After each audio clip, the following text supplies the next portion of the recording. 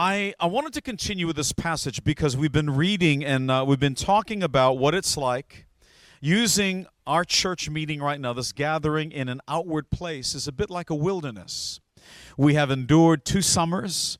We have endured a winter together. And sometimes it blew very cold. We had heaters in here, and we endured all these things.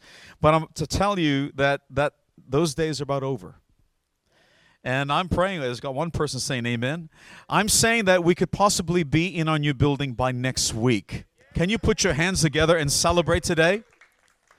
So I want you to keep an eye out. If you've not already liked the Live City Church Facebook page or our Instagram account, can I encourage you today to make sure you like it? Because we will communicate to you towards the end of the week whether or not we're going to be meeting in our new building. I believe in faith that we will be in the new building. It feels very strategic. I'll tell you why. We had a guest speaker. He's a general of the faith. His name is Pastor Alan Wills. And he was told that on the north side of Brisbane, it's impossible to build a thriving church because it is a church graveyard on the north side of Brisbane. Well, this pastor in faith said, well, I'm going to prove you wrong. And he built one of the largest churches there. At the time when he finally finished up, 750 people would attend on a Sunday service. They bought property, they bought land. It was beautiful, and it still is beautiful. And so this man of the faith came and preached for us. He is now preaching to millions of people a year. Well, COVID has kept that from happening. He still speaks to thousands, hundreds of thousands. And when he was with us in 2019, he told us when he was there, he said, Paul, you've got to get out of this place. It's too small for you. You can't grow here. The ceilings are so low.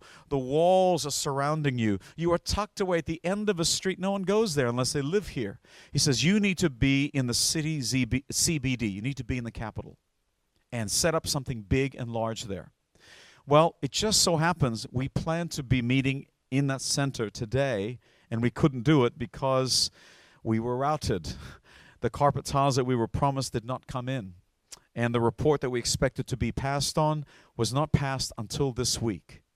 And we are believing God. We have found another way to get tiles. That we had carpet tiles promised to us, and it did not arrive. And it's not going to be given to us. And tiles will cost us about $8,000 to $10,000. So we prayed Thursday, a couple of weeks ago, when I first told him the news.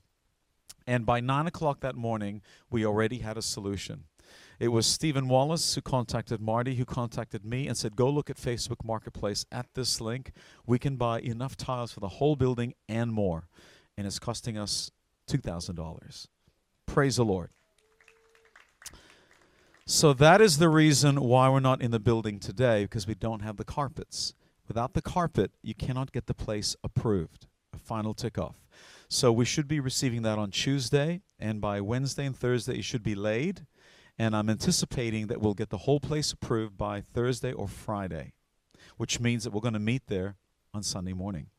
And the guest preacher who's going to be preaching that I planned for since last year is Pastor Alan Wills, the same one that told us you need to leave that building. Tell me that's not an act of God. You got to give glory to the Lord for that. So the Lord's timing is always perfect.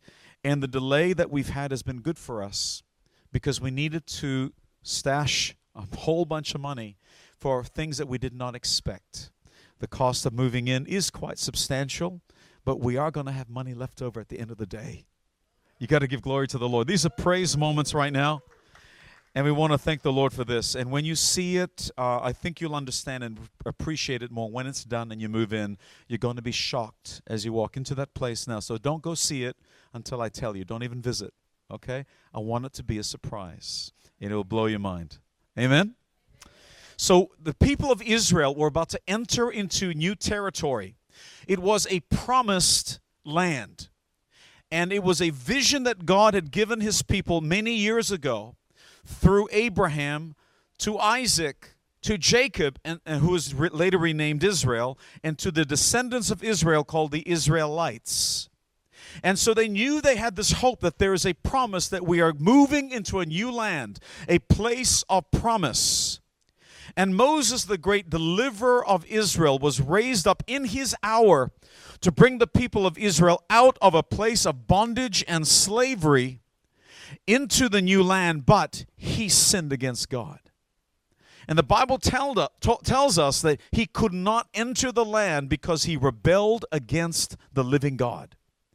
And so at the age of 120, Moses passed, and the mantle was passed on to his aide, Joshua, who was also a general in the fighting army. He was also 80 years old when the Lord called him. And a couple of weeks ago, I was preaching about how God gave the instruction to Joshua. He bowed down, he worshiped the Lord, and he was praying towards his first encounter, because if Jericho did not fall, the very first battle, they would win no other battles. They had to strategically win this first battle, not just physically, but emotionally. They needed to win this one because it would determine future victories, future battles. Jericho had to fall. And so as they entered into this next battle, the Bible tells us in the verse just before that, so the Lord was with Joshua, and his fame spread throughout the land. Which land? The promised land, which tells us those 6 other nations that had yet to be defeated are hearing word about an army so great that their God goes into battle with them, that their God will even part the seas and drown their enemies, that their God will crush walls without lifting a single weapon. Come on, you got to give praise to God. I am speaking spiritually right now. That there are battles that you will be engaging in if you're not already engaging in. And so when you go to prayer, the Bible says that the Lord speaks. And so an angel of the Lord, many commentators believe that it was actually the pre-incarnate Jesus appears, because he says, I'm the captain of the host of the armies of the living God. That is a title reserved for Jesus, the captain of the host of the armies of the living God. And he tells him this. He says, the battle has already been decided. You will win. And this is how you are to do it.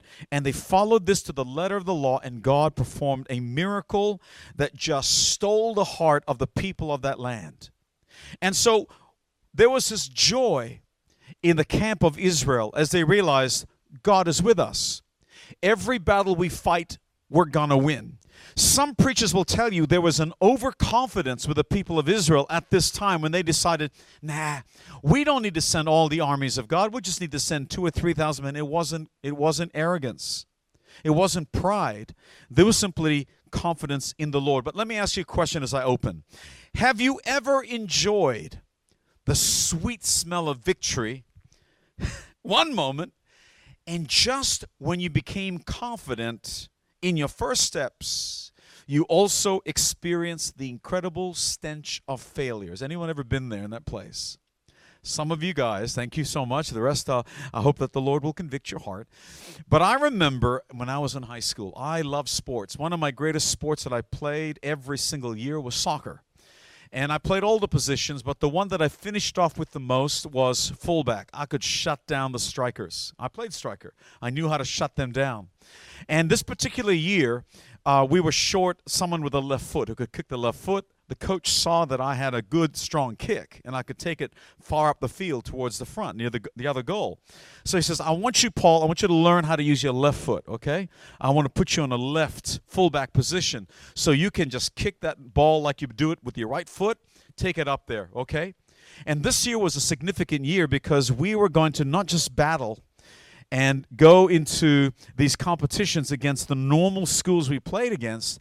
We were going to culminate the entire year by going to Singapore. We lived in Penang Island, this remote island in Malaysia, and we were traveling around. We traveled for weeks. We'd have 2 weeks, and we would be basically competing every single day. And we had our arch rivals, ISKL, the International School of Kuala Lumpur. They were American school, boarding school. We were an American boarding school. We were Christians, and we knew how to pray. So we thought if we prayed, God would give us a victory over them. And so we were praying because it came time as we played in Singapore that we were going to battle this team. And us fullbacks got together. We decided they are not going to get through. We're going to shut them down. They are not going to get a single goal past us. It was a prophetic word. And so we did. We were smashing them. We were kicking the ball up. I was in fine form. My confidence is gone. Bam! Hitting the ball right up there every time it made way. They could not score a goal on us. Sadly, we couldn't score a goal on them.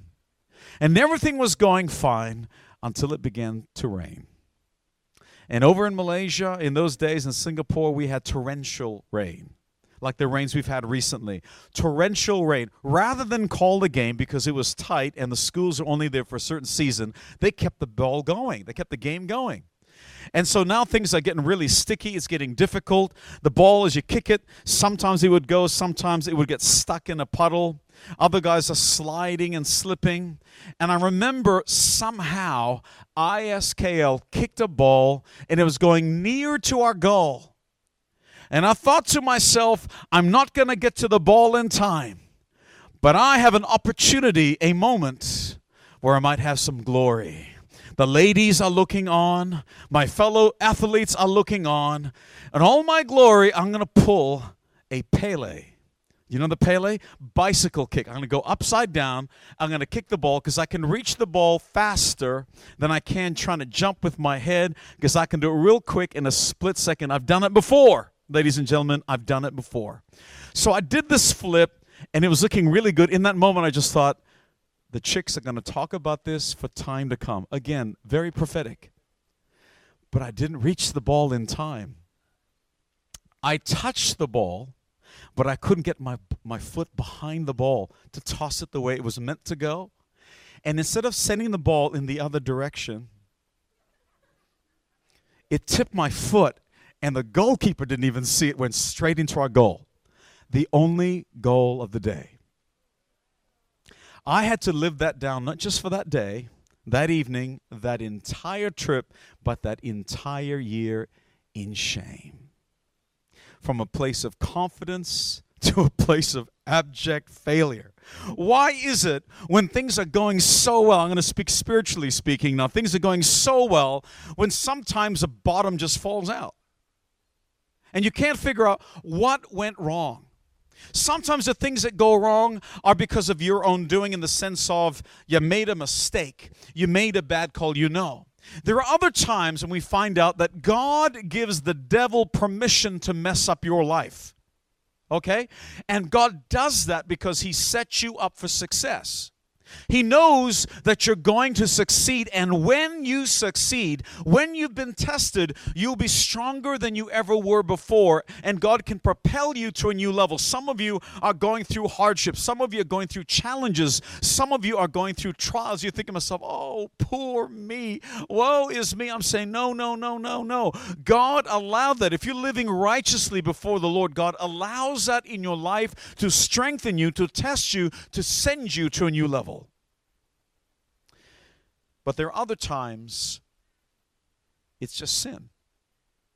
And this Bible is telling us in this story about the secret sins. If you're wondering what the title of the message is, it's Secret Sins. We can't understand why we're being routed, and this is the thing I want you to understand. This defeat came as a surprise. It was not a given. They had just seen the hand of God work so powerfully in an incredible victory that was not expected in the least. God was with them, that their confidence went up. They understood, we can take this entire land down, every single nation in the land.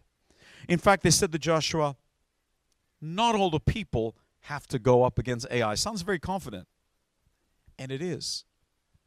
Israel was enjoying the benefits of serving God. He told them, I will make covenant with you. If you will be careful to follow all my laws and commandments, I will fight for you. Your battles are my battles because we're in covenant together. They can't attack you without attacking me. And when I bring vengeance, I bring it down. I'm bringing my foot down, God says. And so they understood this for the first time they are seeing. This is a new generation. Remember, all the people that came out of Egypt had died out. These are now their kids, and they'd not seen God do what he just did. So their confidence went right up. It's not a bad thing. It is not arrogance. It is a confidence of God. And someone needs to write this one down. The posture of kingdom citizens is that we do not expect defeat. I want you to get this into your spirit. As a kingdom citizen, if you're following God the way you're supposed to, if you're living a righteous life to the best of your ability, and when you stuff up, when you do, you are making right before God. You're looking for ways to get rid of sin in your life. God is going to bless you. You will not suffer defeat. So I need to say this again. The posture of kingdom citizens is that we do not expect or accept defeat. It's simply not ours. Do you understand that? This is a big deal. Some of you are still wondering. You're still victims. And I want to get you out of a victim mentality. Some of you, I can't help it. This happened to me. They did that to me. No. That is not the posture of kingdom citizens. We live victorious lives. Even when it seems that you're at your worst, that you've been defeated, you are actually standing in a position of victory. If only you could hear the enemy speaking about you, and they're terrified of you, you would begin to bolster your confidence. When you do what is right in God's sight, it will keep you in the place of blessing and power. I'm speaking to people, I pray I'm speaking to the right church. I'm speaking to a people who understand that they are kingdom citizens. You are ambassadors of the kingdom. Here's the thing that was revelation to me. If you're indeed ambassadors, a word the Bible tells us we're ambassadors of the kingdom, who does the actual fighting in a war? The ambassadors or the soldiers?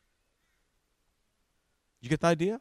Soldiers go to battle for you because you're the ambassador, which means that you are so valuable in the kingdom that they will not allow you to fight. Now, there's things you need to do. You need to call for help. You need to be sending information out. You should be communicating, absolutely. But the ambassador does not do the battle. That's what the soldiers do. The Bible says there's a host of an army of the living God. They do the battle. Do you understand the position now? So that even when it seems like in the world you are beaten, in fact you are not. It's just setting you up for the next victory that God has for you. But here we have a problem because we're introduced to the character of Achan or Achan. Achan, his name actually means troublemaker. Isn't that interesting? That's a lot. Achan, trouble is coming. I want to give you 4 key lessons that I want you to grab hold of this because I want you to be able to walk with confidence as a kingdom citizen. Okay? Taking territory. You are not the victim here. You are an ambassador. You stand and you enforce the kingdom. You represent the king. Let's follow with me. Here's the first one. Little things matter to God. It was just one person. He only stole a few things. It wasn't going to be missed at all. You're going to burn it down anyway. No one is going to miss it. It wasn't so much that it was obvious that Achan had stolen. It was little. It was worth a lot. But remember, all the people that came out of Egypt were laden with treasures. God had given them favor. They asked the Egyptians before they left for gold, silver, precious jewels, and they dumped it on them and said, "Get out of our country. Just take it, go." So they were already wealthy. But Achan saw something and wanted more. Just one person caused so much trouble for an entire nation. If you're wondering if little things matter, how many people have gone camping before? Can I see your hands? Nice and high and proud. Okay, how many people slept in a tent? Keep your hand up if that's you. You slept in a tent.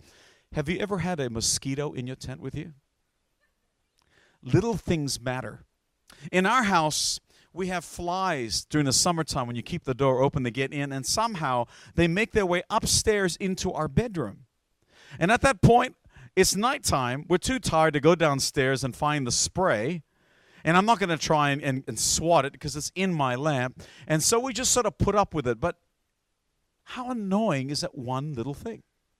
Recently, my nephews and my niece and my daughter were chasing a cockroach. They didn't go to get the spray and then spray it.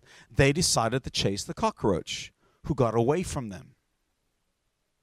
I thought that was the end of it, until there was a blood-curdling scream at 10:30 at night as my daughter comes running. Ah! We chased it. We didn't know where it went to. And then I felt some rustling in my hair, and the cockroach was in my hair. If you're wondering if little things matter, it does. David did a little thing in his time as king when God did not instruct him to. He decided, I am going to take a census of the people of Israel. It's just some numbers. I just want to see some numbers on paper. No, David, that's a secret sin. You disobeyed and rebelled against God. Only when God tells you, do you take a census. He did that because he wanted to become a little bit proud of his big army and his might and power. It was arrogance that took him down. It was secret, but it cost the lives of hundreds of thousands of Israelites in his time. The Bible tells us Adam and Eve just wanted a taste of the fruit of the tree of knowledge, just a little taste, and it ended up costing sin upon mankind forever. Here's the thing I want you to grab hold of in each of these stories. The devil didn't make them do it. Some of you in your sin, the devil made me do it. Well, that's what Eve said. The devil made me do it. No, he didn't. The devil doesn't have power over you. So some people, you seem to think he's got this much power. He doesn't have that much power. And he certainly does not have power over the children of God. The Bible tells us he has to come before God, cap in hand, and God says, where were you? And he'll say, I was just looking around the nations of the world. And he says, have you considered my servant Ransford? That's always trouble. Because only if God allows it is the enemy allowed to touch you, but he can't touch you. Is it any wonder that the most powerful arsenal in the weapon of the enemy is temptation? Listen to this. The only way the devil can bring trouble on your life outside of God's permission is when you give him permission. When you allow sin in your life, you actually grant permission for the enemy to come in and terrorize you. And that's why his greatest tool is temptation. Because if he can get you and entice you to sin, he's got you. I remember back in the day when I first started pastoring. It was 2003, January. And the Lord provided for me. It's crazy. I was only paid 2 days a week as a pastor to begin with. And I had to try and recoup money another way. And God actually started a business for me in IT. I would service small businesses. God gave me a mind for it. I could never understand. I'd walk in. Before I walked in, I would pray in tongues as I drove in. God, I have no idea what I'm doing.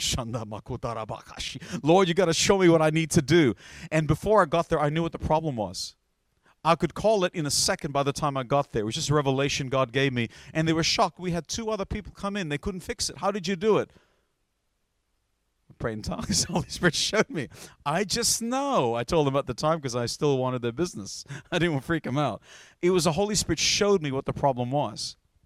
But what I would do back in those days, the internet wasn't as popular as it was today, and you can access all kinds of information. I had to rely on magazines, computer magazines, to stay on top of the industry. I subscribed to 3. I didn't have money to get a 4th or a 5th, so I just visit the news agent every now and then just to see if there's any articles I should be aware of. And interestingly enough, do you know where they situate the computer magazines? Right next to the porn. And so as you're walking your way through, and I'm trying to find these magazines, whoa! The first look is called temptation. That's not a sin. It's what you do with that temptation that determines whether it's a sin. It's the second look that will kill you.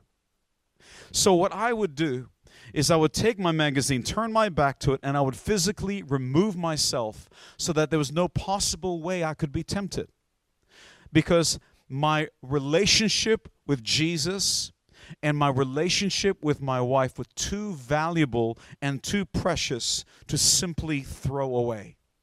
Because I want to tell you, when you sin, you grant the devil legal right to mess up your life. Some of you, the reason why your life is a mess, why there's that problem in your life where it seems like you can't get ahead, but you're thinking to yourself, but I'm going to church, I'm praying, I'm doing all these other things. Yes, but there's sin in your life, the secret sin that maybe even your spouse doesn't know about.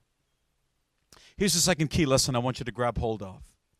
There is a cost to sin. The Bible says that as a result of this, there were 36 wives that would not have their husband return to them that night. There were 36 families whose father was not going to be returning that evening. And an entire nation, the Bible says, the hearts of the people melted and became like water. In other words, doubt filled their minds so that they could no longer trust the living God. This had to be rectified. It had to be fixed. Otherwise, the people of Israel would not be able to inherit their promises. I was shocked when I saw and read this article about turtles. Did you ever hear about the alligator snapping turtle? Anyone heard about that? The alligator snapping turtle. Let me tell you about it. You've heard of snapping turtle. I didn't realize that they actually like to bite, snapping turtles. But the alligator snapping turtle grows to over 100 kilos. I'm 81 kilos. I put on a bit of weight. Think about something that's heavier than me, 20 more kilos plus some. That is an alligator snapping turtle found in the southeastern United States. It's a carnivore. Doesn't eat plants. It's a carnivore.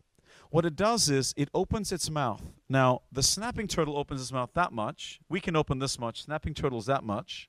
Some of you think, you don't know my wife yet. Oh, you don't know my husband yet. Right? But the alligator snapping turtle, its mouth is almost completely open. And it keeps it open the whole time. It hides among the rocks and blends with rocks. It looks like a prehistoric turtle, the most unbelievable thing. And it's got a little tongue that's colored pink. And it moves around like this, like a worm. And that's how it gets its prey. The fish, or even small alligators, will see that little worm that's moving around, try and grab hold of it, and then the jaws of the alligator snapping turtle are powerful, like an alligator, and clenches a victim and kills it.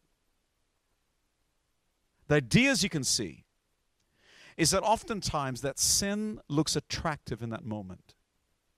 And we can forget everything else. We're not even aware of the surroundings. And all we can see, no one will know. No one needs to know. I can always ask forgiveness from the Lord, and it's going to be okay. But it's not. There is a cost to your sin. The Bible tells us that David had a secret sin with Bathsheba. He did the census thing. And now he did this sin, a man after God's own heart. He sins. At a time when kings go off to war, the Bible says David stayed home. His army was so amazing, he thought, I don't even need to go to battle. And it's in that time when you've got too much to do that sin comes. And he's looking over his castle walls, and he finds this chickie babe having a bath. Back in the day, they didn't have bathrooms like we do. And he's checking her out and ends up having a relationship with her secret sin. The Bible says it didn't stop there because the sin sprouted other things. She becomes pregnant. Now, the deception has to become a lie. And now he's got to try and convince the husband to come back from war, have relations with his wife so that they can state that this is actually his kid. But this man was so honorable, he refused to spend time with his wife. He says, while I'm here resting with my wife, my fellow brothers are out there sleeping on the ground, fighting for their lives. I cannot do that to the Lord. I cannot do that to them. And he slept on the ground at the city gates. And so King David got even more wicked and added to his sin murder as he organizes with his generals, says, put this guy right up, Uriah, right up in the front of the battle, one of David's mighty men, and says, and I want you to pull back and get him killed. And they did. Horrible, wicked thing to do.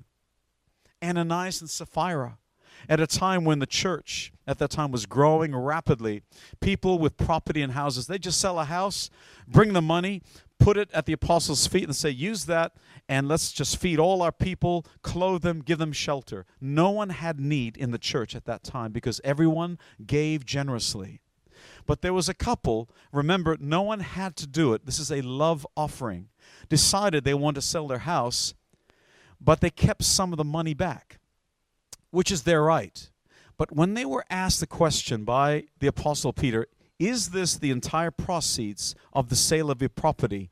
They answered to Peter and said, yes, it is. It was a lie. And Peter said to them, because when you lied, you didn't just try to deceive me, you deceived the Holy Spirit. And he will hold you accountable. And that moment he died. The wife comes in later to look for a husband. And he asked her the same question. She said, yes, that is the entire proceed. And he told her the same thing. You didn't lie to me. You lied to the Holy Spirit. And instantly she died. There is a cost to sin. It will find you out. It will send your life into a spiral. Is everyone okay? Here's a third one. In times of trouble, seek God. Do you notice that in the story, Joshua did not pray before he went into battle? The Bible says that he followed some of it. He sent 2 spies like he did at Jericho, but he did not pray. Now, the interesting thing is, because he did not pray, the Bible says that God was not present in the battle. The Bible says that God did not give him a strategy for battle. He did not hear from God, but he went ahead and did the battle anyway and was struck a decisive blow. They did not win that battle. And here, have a look what happens next. It forces Joshua to pray. Can I appeal to you, brothers and sisters, that you don't wait until trouble comes on you before you begin to pray? But that in the good times, as well as in the bad times, you are praying and interceding for your family, praying and interceding for your business, praying and interceding for the church, praying and interceding for our city. Amen. Look at what happens when he does pray. He knew he needed to pray, and that's the most important thing I want you to grab from this. But you notice when he prays with an accusation. Look at this. He says, Lord, why did you bring this people, us, across the Jordan just to deliver us to the hands of the Amorites to destroy us? If only we had been content to stay on the other side of the Jordan. Doesn't that sound exactly like the people of Israel? When Moses led them to the Red Sea?